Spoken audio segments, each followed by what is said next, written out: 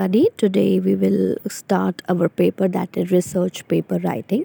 And before continuing this details, we would like to inform that what is exactly a research paper. Okay, so I go for different definitions, but I have chosen only one. That is, somebody said that research is a way of life dedicated to discovery. Okay, now research is the way of life. What that means, ठीक है, कि मान लीजिए कि हमें किसी ज़िंदगी के बारे में कोई भी चीज़ है, हमें अपनी ज़िंदगी में कुछ रिसर्च करना है, कुछ ढूंढना है, we have to analyse, we have to find out the findings कि वो एग्जैक्टली है क्या, डेडिकेटेड टू डिस्कवरी, जिससे कोई नई चीज़ जो है जिसका निर्माण होता है। अगर हम कोई भी चीज़, if we go for any research, we go for different facts, we go for different datas, we go for different percentages, we go to different people, we listen to different point of views कि कितने लोगों की क्या theories हैं, क्या लोग कहते हैं, नॉलेज उनकी कितनी है, कितने उनके पैरामीटर्स हैं ज़िंदगी को नापने के, और whatever the topic is. तो उसका मतलब क्या है कि उससे हमें कोई नई चीज़ जो है वो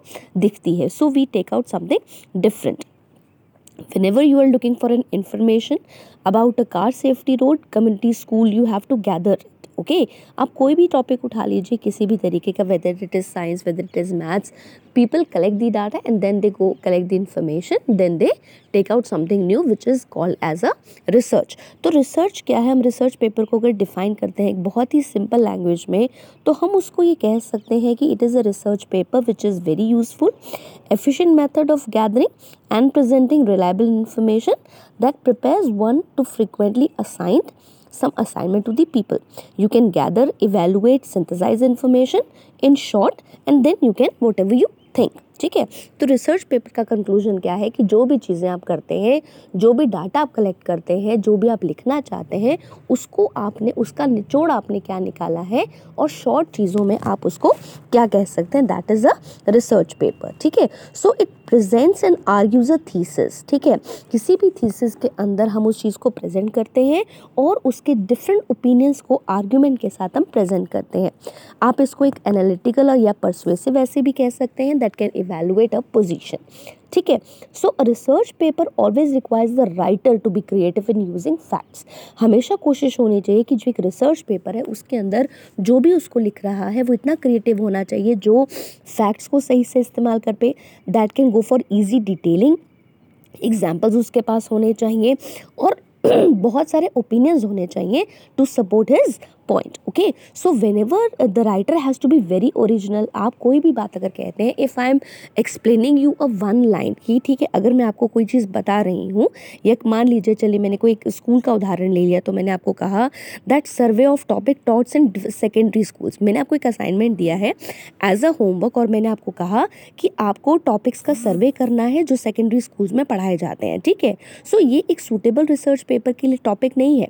तो टॉपिक क्या होना चाहिए कि year round school will raise students achievement, की साल दर साल स्कूल जो है वो क्या करेगा, वो अपने स्टूडेंट्स के अचीवमेंट्स को बताएगा। ठीक है, तो इससे क्लियर हो जाता है कि रिसर्च पेपर कहाँ पर और कैसे यूज़ होता है। ठीक है, तो जब भी whenever you write a research paper, जब भी आप एक रिसर्च पेपर को लिखते हैं, you have to read it what various recognised authorities have written, कि बहुत सारी अथॉरिटीज़ को आप जज कर लीजिए। ठीक है, बहुत सारी, जैसे मान लीजिए कि आपने मैक्सिमम 5 नंबर की आपने अथॉरिटीज़ को ले लिया, यू पिक आउट 5 कंपनीज। ठीक है, आपने इन पांचों कंपनीज का जो डाटा है, जो जो भी डिटेलिंग है वो कंपेयर करनी है।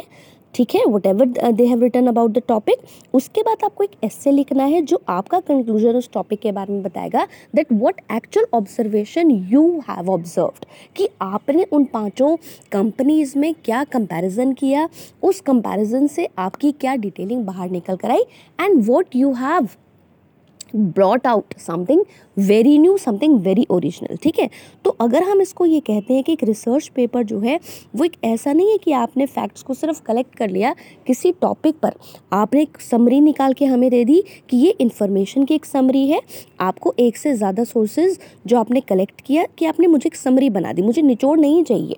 ठीक है, आपने नया ऑब्जर्व क्या किया है। So merely reporting what others have said, दूसरों ने क्या कहा, that is also not a research paper. Expose किसी को करना, that is a expository messages, वो भी एक वो जो है डिटेलिंग नहीं है, that is not a research.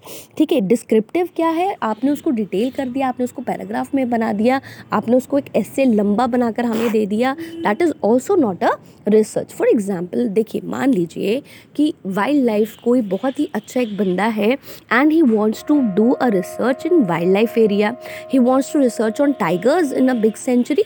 तो वो घर बैठ के तो टाइगर्स को नहीं देखेगा ना, वो घर बैठकर उस पर रिसर्च नहीं करेगा कि टाइगर्स क्या खाते हैं, टाइगर्स का जो बिहेवियर है वो क्या है, he will follow those tigers. Okay, जब भी आप किसी भी रिसर्च के अंदर घुसते हैं, वट एवर इट इज़, तो हम उस वहाँ पर जाकर we have to visit the place and then we have to get the minute detailings of that proper thing, और उसके बाद हमने उस चीज़ को ऑब्जर्व किया है। So we have to give ample time to that. ठीक है, for example I give you another example, अगर हमें कोई टॉपिक हमें मिलता है that we have to go for testing purposes. ठीक है, तो टेस्टिंग पर्पसेस के लिए if somebody gave us a different type of topic and he said that you have to go for a research on different types of standardised test, वो research paper का एक suitable title नहीं कहला जाएगा, but the appropriate topic will be standardised test are an accurate measures of success in college. कि अगर आपको college में सक्सेस चाहिए तो आपको किस चीज़ पर फोकस करना है,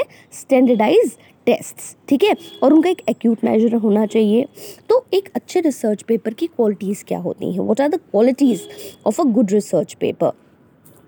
see there is nothing, no limit, no length is mentioned. ठीक है, कोई भी लेंथ जो है वो नहीं आपको बताई जाती है कि आपको 250 का लिखना है, 350 का लिखना है, no, it is more than that. Okay, so अगर एक रिसर्च पेपर एक बहुत इफेक्टिवनेस को शो करता है, so that is something which successful papers they specially focused on the thesis. ठीक है, उनका क्या है कि जो रिसर्च पेपर्स होते हैं, जो उनका आपने अपनी थीसिस में लिखा है और जिस पॉइंट पर आप आर्ग्यू कर रहे हो उसी पे हम रिसर्च पेपर्स लिखते हैं। The paper shows the writer कि उनका कितना स्ट्रॉन्ग अंडरस्टैंडिंग है किसी टॉपिक को लेकर और उसने अपने मटेरियल को किस तरीके से यूज़ किया है। For example, if somebody is given a pen, ठीक है, अ रेड पेन और अ ग्रीन पेन और अ ब्लैक पेन और अ ब्लू पेन, अब चारों कलर्स अलग अलग हैं, फाइन, सो बट सभी का क्या है, पोजीशन और स्टेटस अलग अलग है। ठीक है, blue pen is something for which is very for normal writing, right. Black pen is something which is जहाँ पर आपको हाईलाइट करना है या आप कुछ बहुत ज़्यादा स्पेशल शो करना चाहते हैं when you are writing with the blue pen. Red pen के लिए क्या मार्क होता है, वो होता है कि specially that is for correction purpose, कि आपको करेक्शन करना है और करेक्शन करने के बाद आप उसको कट नहीं कर सकते हैं। ठीक है, green purpose shows the power. ठीक है, कि ग्रीन पेन उसी के पास होता है जिसकी बड़ी हाई पोजीशन होती है। So everything is mention with a specified positions. Okay, फिर नेक्स्ट बात क्या है कि राइटर जो है अगर किसी भी टॉपिक को अच्छे से पढ़ लेता है, ठीक है, जो उसने अथॉरिटी से फील्ड से कलेक्ट किया है and how he deliberately decorated. ठीक है, तो डेकोरेशन क्या है, decoration is specially for the purpose that how you write the things in small small and detailed versions. Okay, तो वर्जन्स कितनी चेंज होती हैं। ठीक है, कि अब हमारे पास दो पार्टीज़ हैं, ठीक है, वी आर नॉट एनिमीज़, आप और मैं एनिमीज़ नहीं है, we are doing a research, और अगर हम रिसर्च लिख रहे हैं तो we will check out the points. ठीक है, अब थीसिस का जो प्रूफ है वो बड़े लॉजिकल वे में शो होना चाहिए। ठीक है, आपका जो हर पॉइंट है that must be supported with solid persuasive facts.